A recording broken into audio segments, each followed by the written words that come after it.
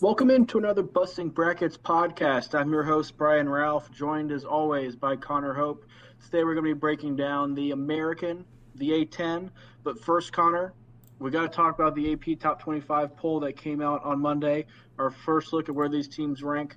Starting off with Michigan State number 1, but they got some unfortunate news this week that was announced with Joshua Langford being out until at least January. Tom Izzo said with a foot injury that kept him out for virtually all of last season, only played in 13 games. This was something they seemed to kind of just be sitting on and not releasing until after the AP poll came out because he didn't play, obviously, in their not-so-secret scrimmage against Gonzaga.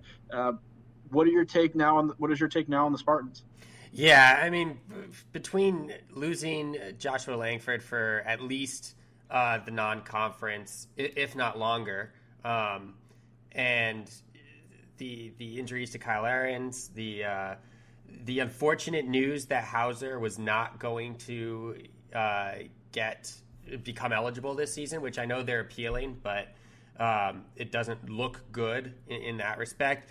You know, I've dropped Michigan State a little bit in my rankings. I've dropped them behind the top two teams in the SEC in Kentucky and Florida. I've dropped them behind Kansas.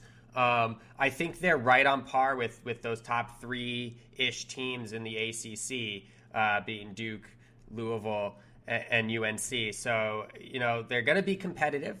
But I think that the way they're trending right now, at least early in the season, it's going to be a bit rough. You know, it's pretty much going to be Cassius Winston trying to carry this team to victories, but their schedule's not conducive to having kind of a one-man band early on. Yeah, and I can already go ahead and tell you the story arc that's going to happen for Michigan State this year. They're going to start number 1. They're going to lose a couple high-profile non-conference games early because they're hurt. Joshua Langford, obviously, a key piece for them, and we've talked many times on this podcast this offseason about the concerns I have about them up front, just with their lack of size and the depth up front.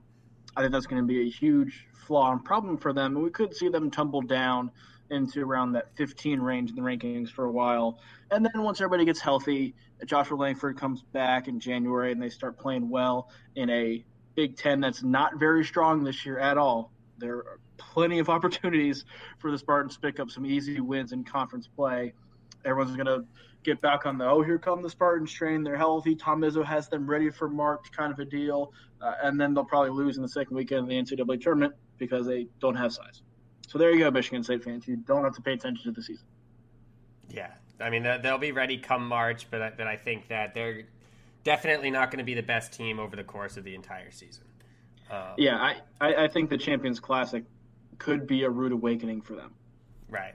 And I think the AP poll it looks like it was set up for the Champions Classic. I mean, you've got 1 versus 2 and 3 versus 4. So yeah, right away you've got huge marquee matchups, which is I mean, that's what the Champions Classic's all about. But it's funny how it worked out that way.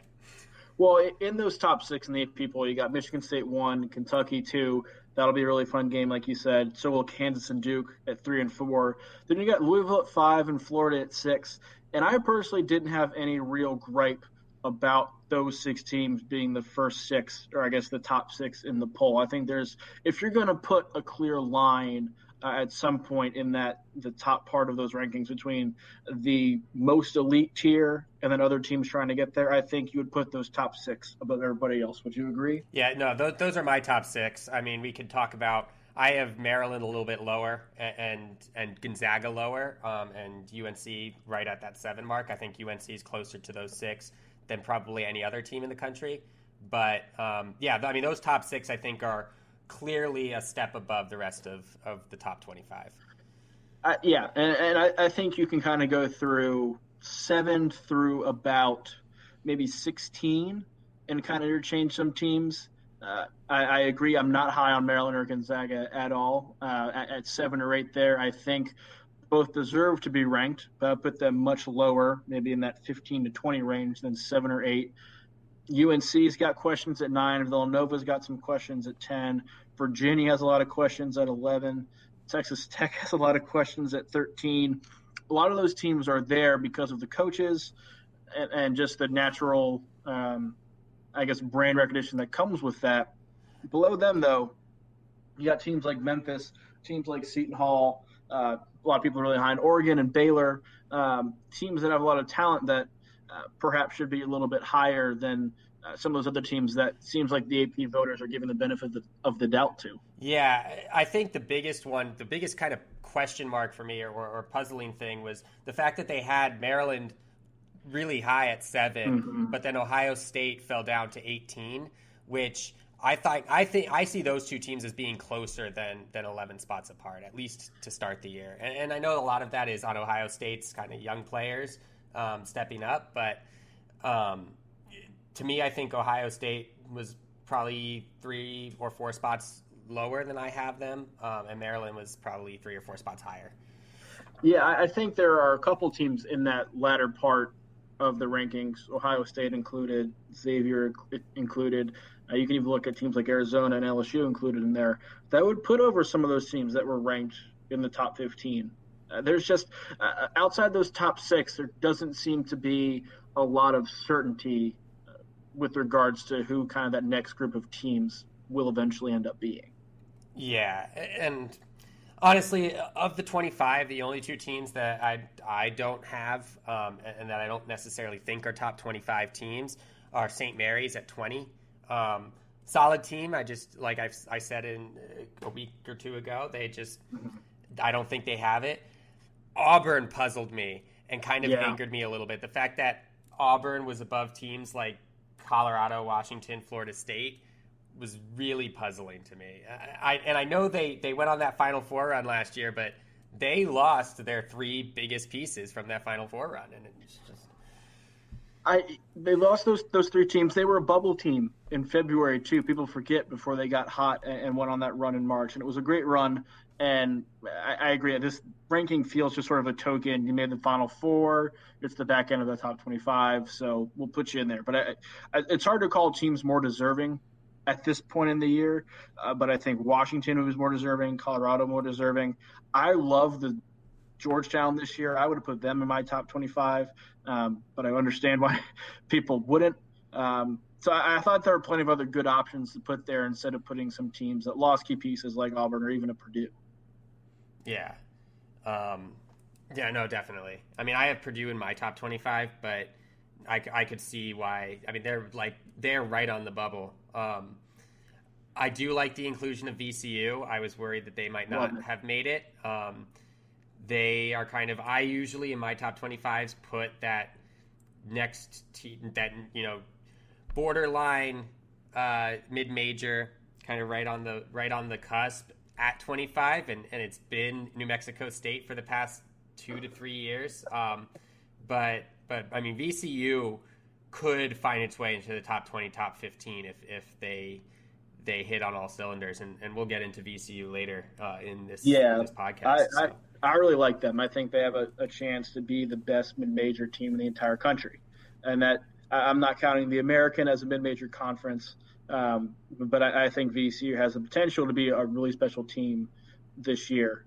Going back to the American, I think the team that kind of got gypped the most with these rankings is Memphis, because I have no idea how they're only number 14 in these rankings, especially considering that those teams we talked about, like Maryland and Gonzaga, you can even point to Virginia, given who they lost, and UNC, who they lost, how they're behind these teams. They're the first team in over a decade to get the number 1 recruiting class and not be ranked in the top 10.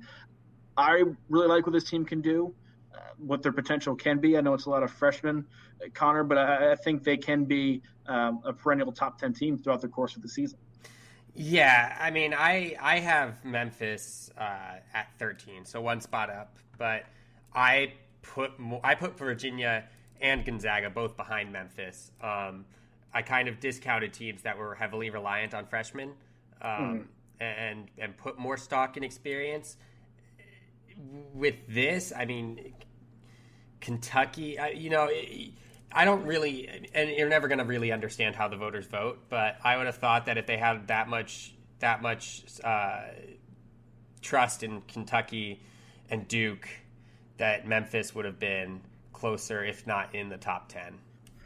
I think some of it has to do with the fact that people don't trust Penny Hardaway as a coach yet. I thought he did really well with Memphis last year, particularly down the stretch the last couple months of the season. People don't trust him yet. It's a lot of freshmen coming in at a program that's traditionally been successful, but not a power program.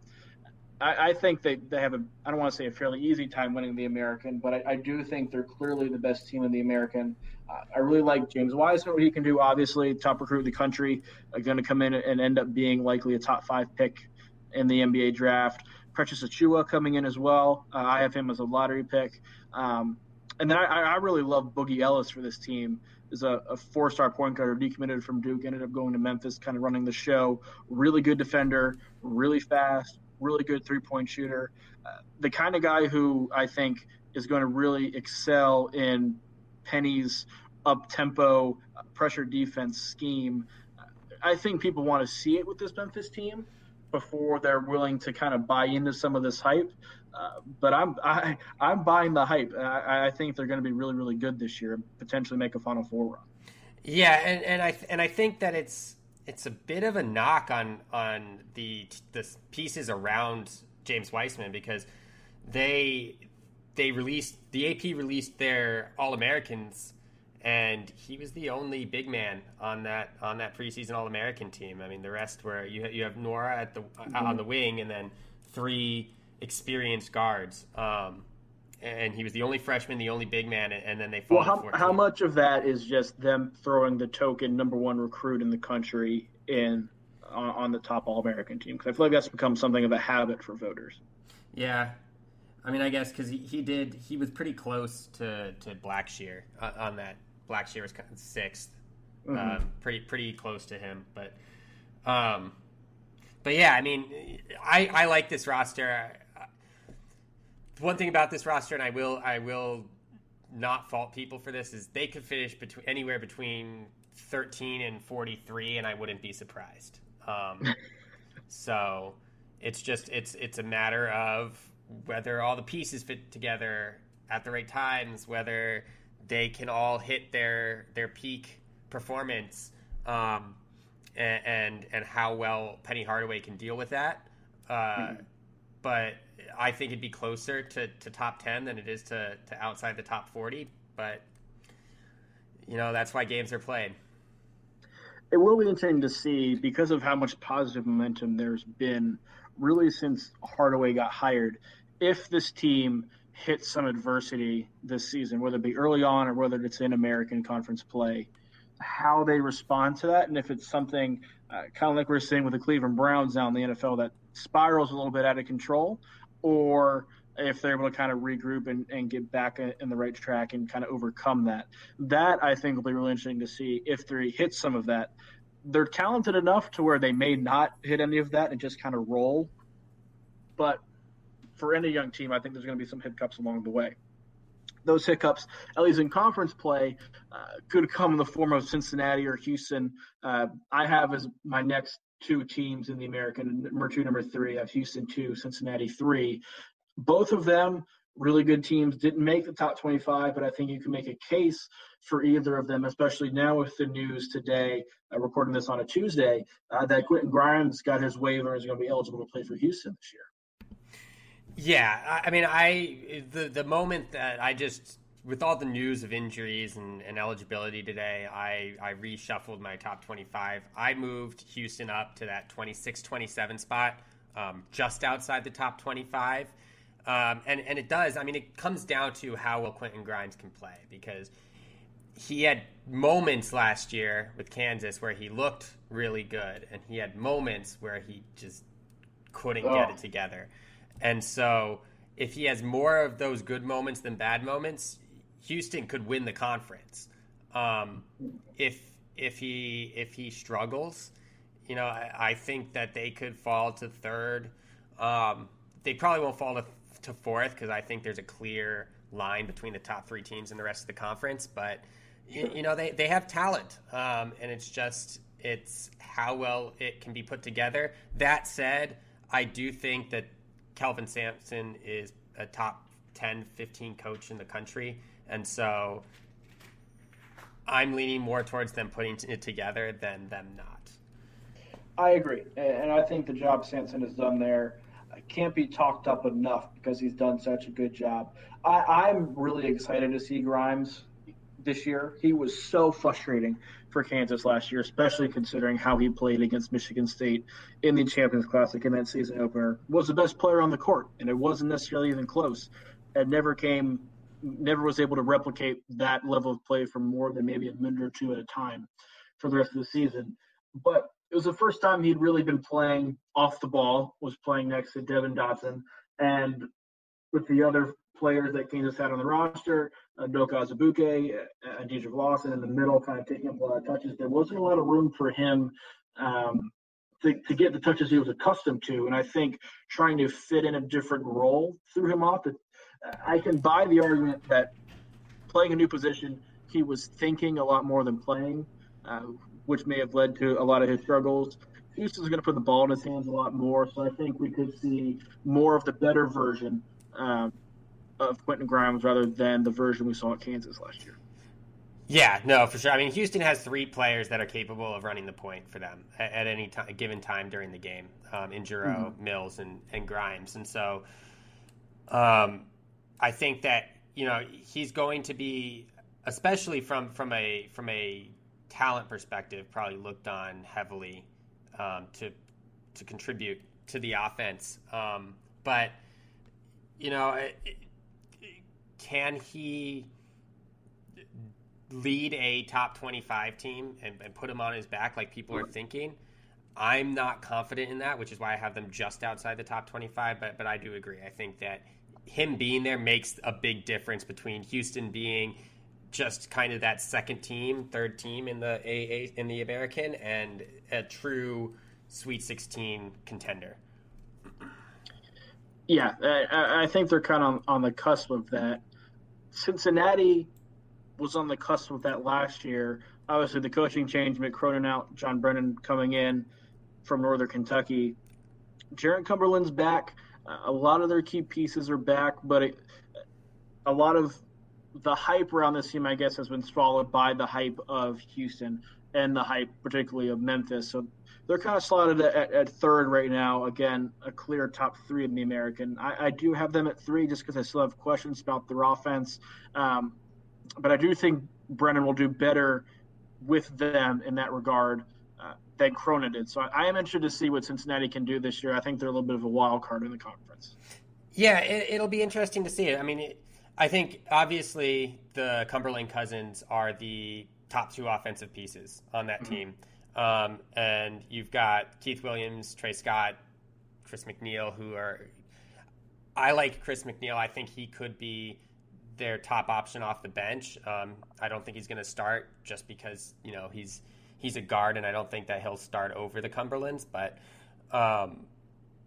it'll be interesting. I mean, do they keep their defense at the same level that it was at under Cronin? Do they try and speed things up to try and kind of free up Jaron Cumberland and Javen Cumberland a little bit more? You don't know, because I think that Mick Cronin played such a, I don't even want to say unique, but it's such a disciplined and scrappy and pretty unpopular style of basketball that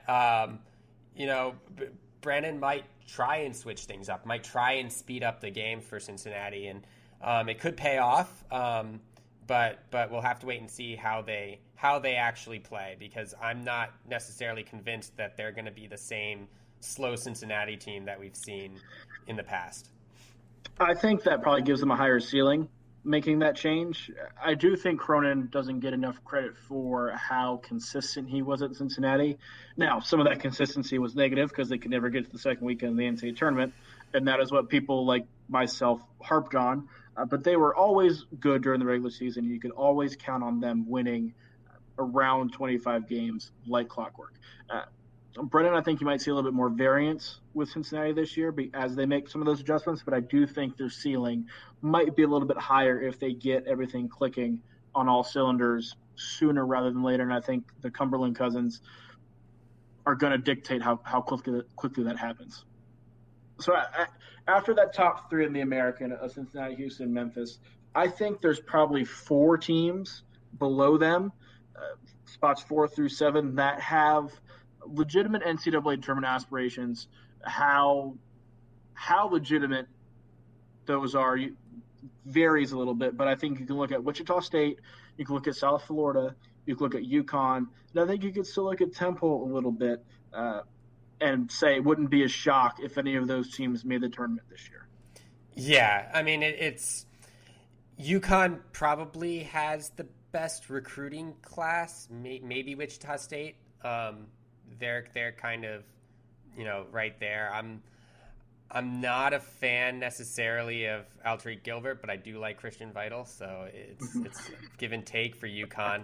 As a UConn fan, I think that it's trending in the right direction post Kevin Ollie, but it might be a year. And them getting back to the Big East is probably going to help boost, at least from a competitive and a recruiting standpoint, their 100% their performance. So I think we're in limbo right now as UConn fans, and it'll be fun to watch. But I'm not necessarily banking on an NCAA tournament appearance.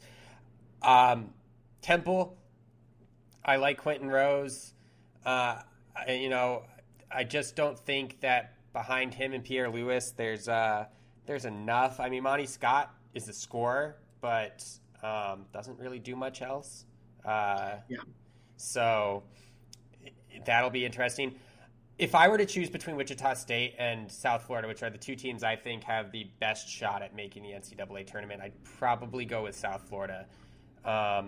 Just because I think that they have what you need to kind of push through and get into the tournament, which is solid guard play, a strong forward, rebounding forward with experience under his belt, and then a bunch of solid rotational pieces. They don't have any great rotational pieces, but South Florida has a bunch of solid rotational pieces. I think Brian Gregory has done a good job of taking this South Florida team, which kind of muddled at the bottom of the American for a relatively long time. But they're probably that 5th team for me. I just don't know what to make of Wichita State, which is why I have them kind of 6th. They have talent, but yeah, I look at it this way with that group. I think South Florida and Wichita State are going to be the most reliable because they returned both of them returned pretty much everybody from their rotations last year. I think UConn and Temple have the talent to make the tournament, and they have pieces that look like a tournament team, but we've just seen way too much variance from them and inconsistency to be able to say that the season is going to be a disappointment if they don't make the NCAA tournament. And going back to South Florida, I agree. Brian Gregory has done an outstanding job there. He's turned them into a real, at least last year, one of the better defensive teams in the country. They ranked in the top 40 in adjusted defensive efficiency. Weren't great offensively, which is what ultimately kept them out of the NCAA tournament. Kind of fell apart down the stretch after a 17-6 start. But again, you bring all those guys back. You bring your leading scorers back, LaQuincy Rideau, David Collins, some really good players in that mix. I think we could see them kind of sneak in. I think Wichita State sneaks in as well, probably just because Greg Marshall doesn't necessarily have 2 bad down years back-to-back. Last year was a rebuilding year for this year. They were really, really young. I expect them to kind of get back into that top 5 mix, and I could see those 5 making the tournament with UConn or Temple potentially joining that party if they maybe win the conference tournament or show me something on conference play. But right now I'm looking at those 5 teams, those top 3, along with South Florida and Wichita State to make the tournament this year. Yeah. And I mean, outside of those 7, I think the only other team in the American that I'm interested in watching purely from a how is a coaching hire going to make a difference perspective is Tulane. I liked the hire of Ron Hunter.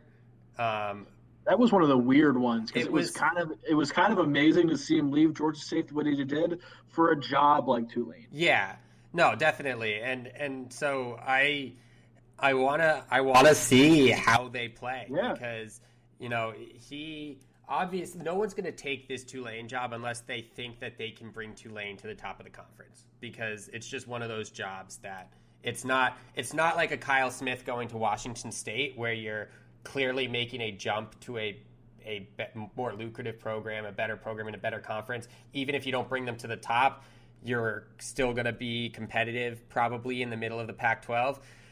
Tulane just doesn't have the same like high major qualities that other bottom tier programs at high majors have. So it'll be interesting to see. I'm excited.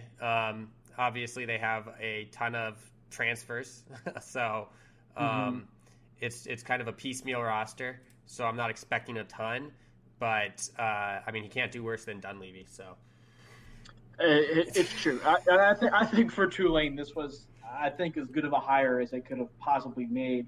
The fact that someone like Ron Hunter was available, who was and should have been in the mix for a lot more, I don't want to say high major jobs, but higher profile jobs than this, to be able to land him and kind of lock him in for a long-term deal, which doesn't necessarily mean anything, but to have a commitment from him, I think is huge. And it's going to take some time for them to build because Dunleavy kind of left the cupboard really, really bare at Tulane. But I do think it's going to be interesting to see if he can get a little bit of momentum going in that program. But yeah, so you mentioned a lot of teams in the American that can make the NCAA tournament, and I think that's where I'm finding issues with kind of piecemealing together what could potentially be the at-large bids, because Right. I made a comment last week where someone had posted what's one hot take that you truly think is going to happen, and I said the WCC and the Mountain West both get one bid, and that's it, unless Utah State or Gonzaga lose in the tournament.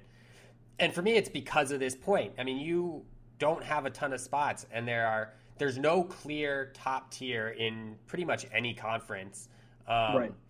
So you're going to have a lot of these high majors or borderline high majors, like the American, the A10, who have a lot of depth at the top and can get a lot of more bids than they necessarily would have in the past, which unfortunately takes away bids from some of those second tier conferences like the WCC, the Mountain West, Conference USA, and so it's going to be interesting to see because I mean it's really easy for us to say there are 4 or 5 teams in the American that are going to make the NCAA tournament, but every conference outside of the high majors is like that. You know, they're Yeah, I will say though, we've gone through a lot of the conferences at this point in our podcast preview series.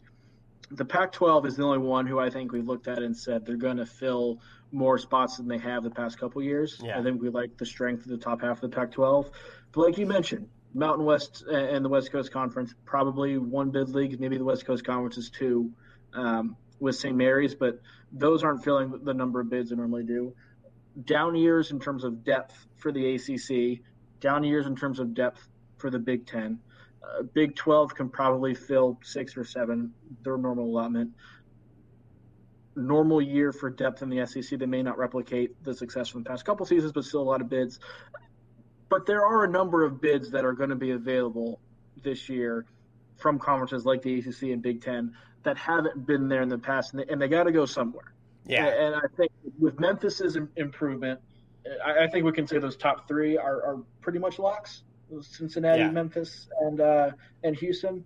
And so I just look at the experience of Wichita State and the experience of South Florida with how good both defenses are and are projected to be, giving them an edge, one of them making the first 4 and one of them maybe being an 11 or 10 seed or so as an at-large bid. But I tend to rely on that experience when it comes to kind of those fringe bids for at-large teams. No, definitely, and I'm on the same page as you. I think that there's going to be a not necessarily deeper bubble in terms of teams missing the tournament that might have deserved to be in. But I think that you're going to see a lot of 8, 9, 10 seeds that in years past would probably have been bubble seeds. Because I just don't think that the clear-cut at-large bids are going to be as deep this year as they have been in the past. Yeah, and we talked about it at the top of the show with the AP poll. There's a clear kind of top group, but even that top group, there's not a ton of separation between them and I think the next group. There's no clear definition between really elite teams and the rest of the group, which is going to make for a really fun NCAA tournament. But before we move on to the A10, I want to get your bold prediction for the American this year. Ooh.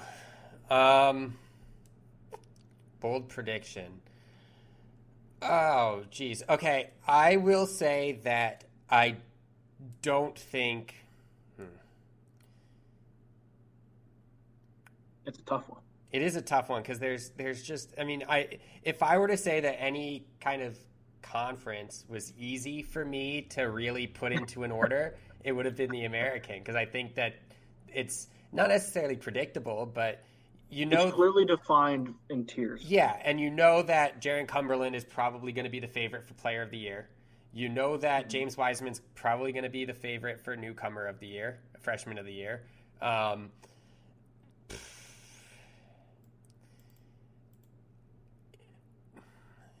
I'll say this. I think that I'll go ahead and I'll say that Houston has the Player of the Year in the American Conference, so it's neither Wiseman nor Cumberland. Okay. I don't know who it's going to be, whether it's Giroux or Grimes, but I think it's going to be somebody. I have two, both of which are Memphis related. Okay. I think Boogie Ellis will end up winning the conference's Freshman of the Year over Wiseman and over a few of the rest of the teammates. I think he's going to end up being the most important freshman to that team. And I also think Memphis makes the Final Four. I truly believe, and I think Hardaway is a good coach. I like the talent that he's assembled kind of on that roster and the way they fit into his style of play. And in a year when there's not those really elite teams and the depth and quality at the top, I think we could see them, just based on their talent and the way they play, getting to the Final Four. Okay. I mean, I think we both agree on 5 bids on the conference. Is that fair? I would say I'm leaning more 4. Okay. Wichita State would probably be in that first seed in the NIT kind of conversation, right. But 4 or 5. I think Wichita State's the one that I'm kind of on the fence about. Okay.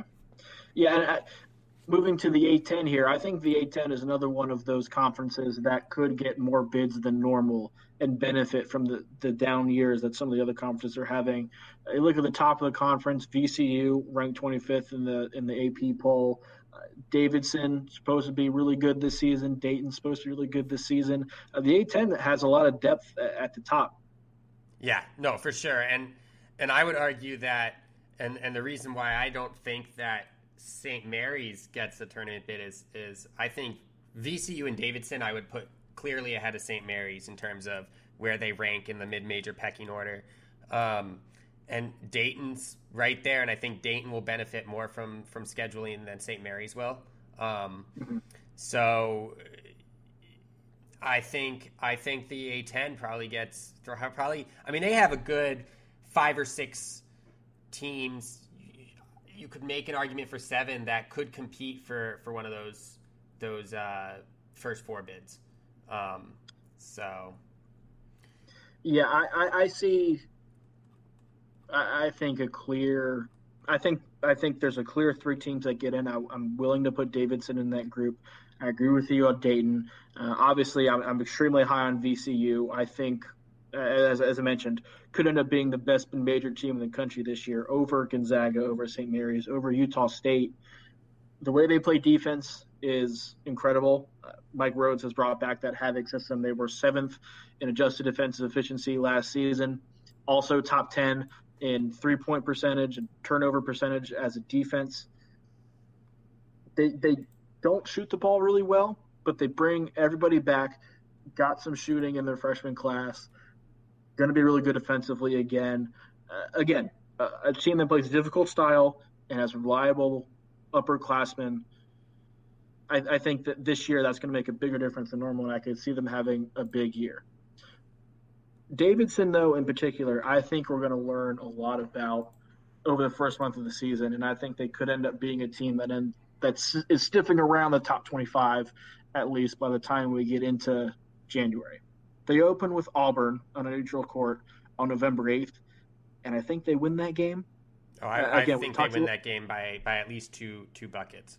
Yeah, we talked a little bit about Auburn, the fact we don't necessarily think they're all that good, but that could be one where Davidson, I think, raises some eyebrows and starts to get some attention.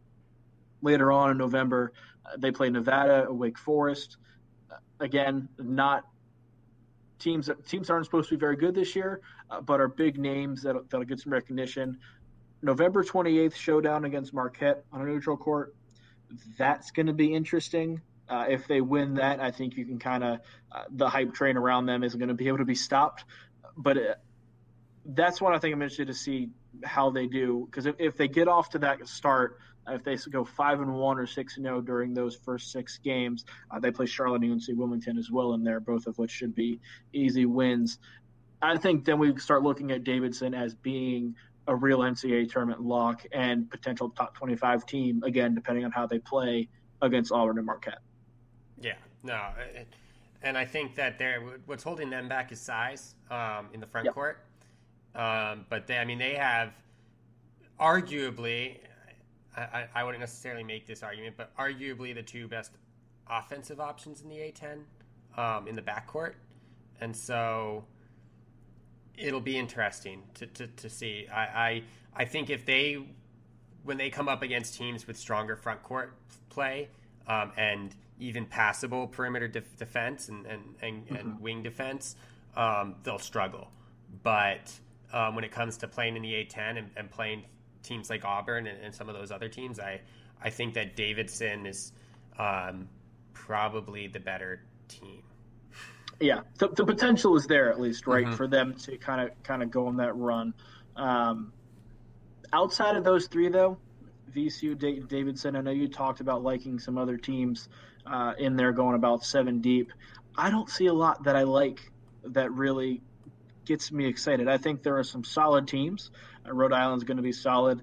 I can't necessarily – I should, but I still hold St. Louis in something of a high regard after they won the conference tournament last year.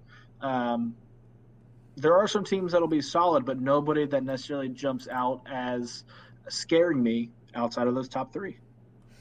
Yeah. I from a pure point scoring perspective, I really like this Richmond roster. And I think if Chris Mooney can put it all together, it'll be fun to watch. That's my thing with Richmond, though, is he hasn't since like 2005. Yeah. You know? But from a pure, his offense will be fun. His defenses have never been good, but his offense will be fun. So, but yeah, you're right. Like I said, there's 7 teams that I think could potentially compete for a tournament spot. I still think the A10 gets 3 teams in and that's it. But you're gonna get a lot of competition from Rhode Island, Richmond, St. Bonaventure's always kind of sticking right there.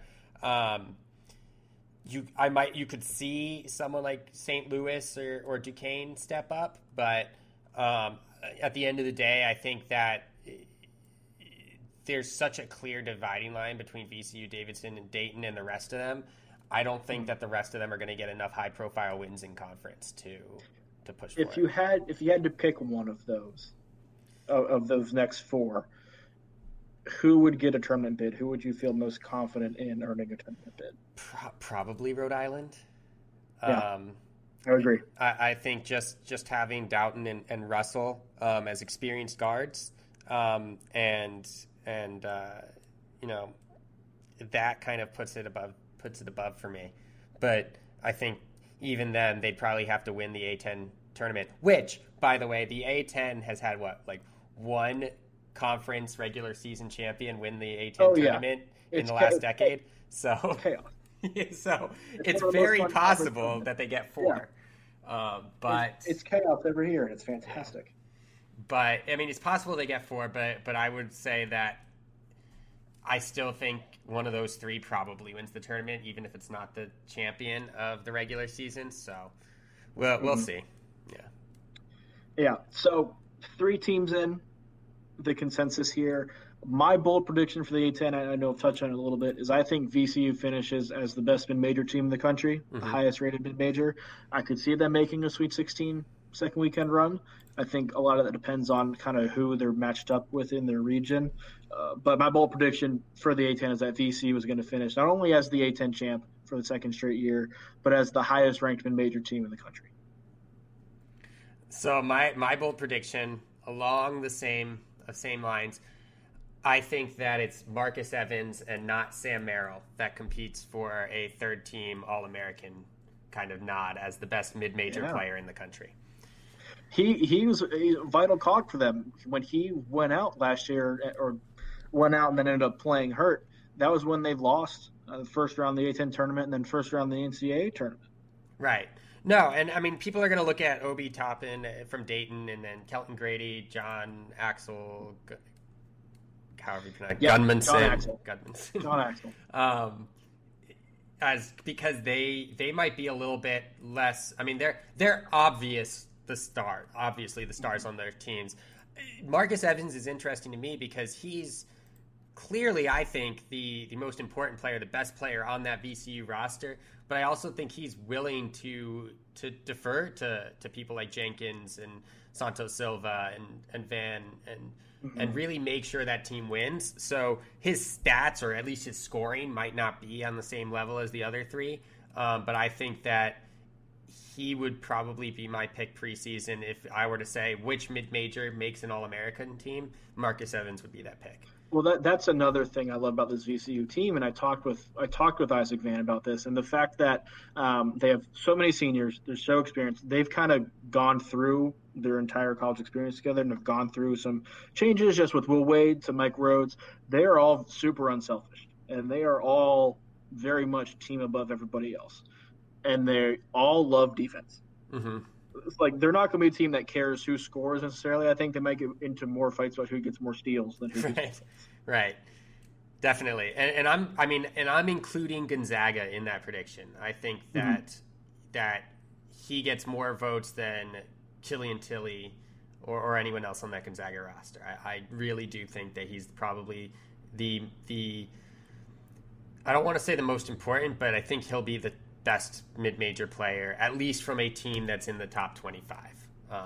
Obviously there's going to be that random mid-major player somewhere in the country that scores 30 points a night, but from a team that's in that top 25, a clear at-large bid, Marcus Evans is probably going to be the top player. I like that. Yeah. All right. Well, that'll do it for us on this episode of the Busting Brackets podcast. Next week, our last conference preview, looking at the Big East, and then the season starts. We'll have games to talk about. Yeah. It's going to be a lot of fun. Yeah, no, it's 2 weeks.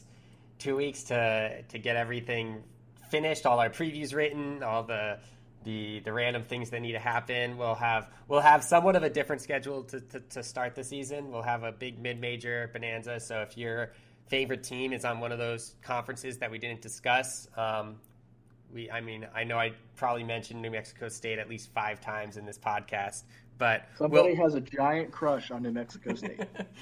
But we'll discuss them. So stay tuned.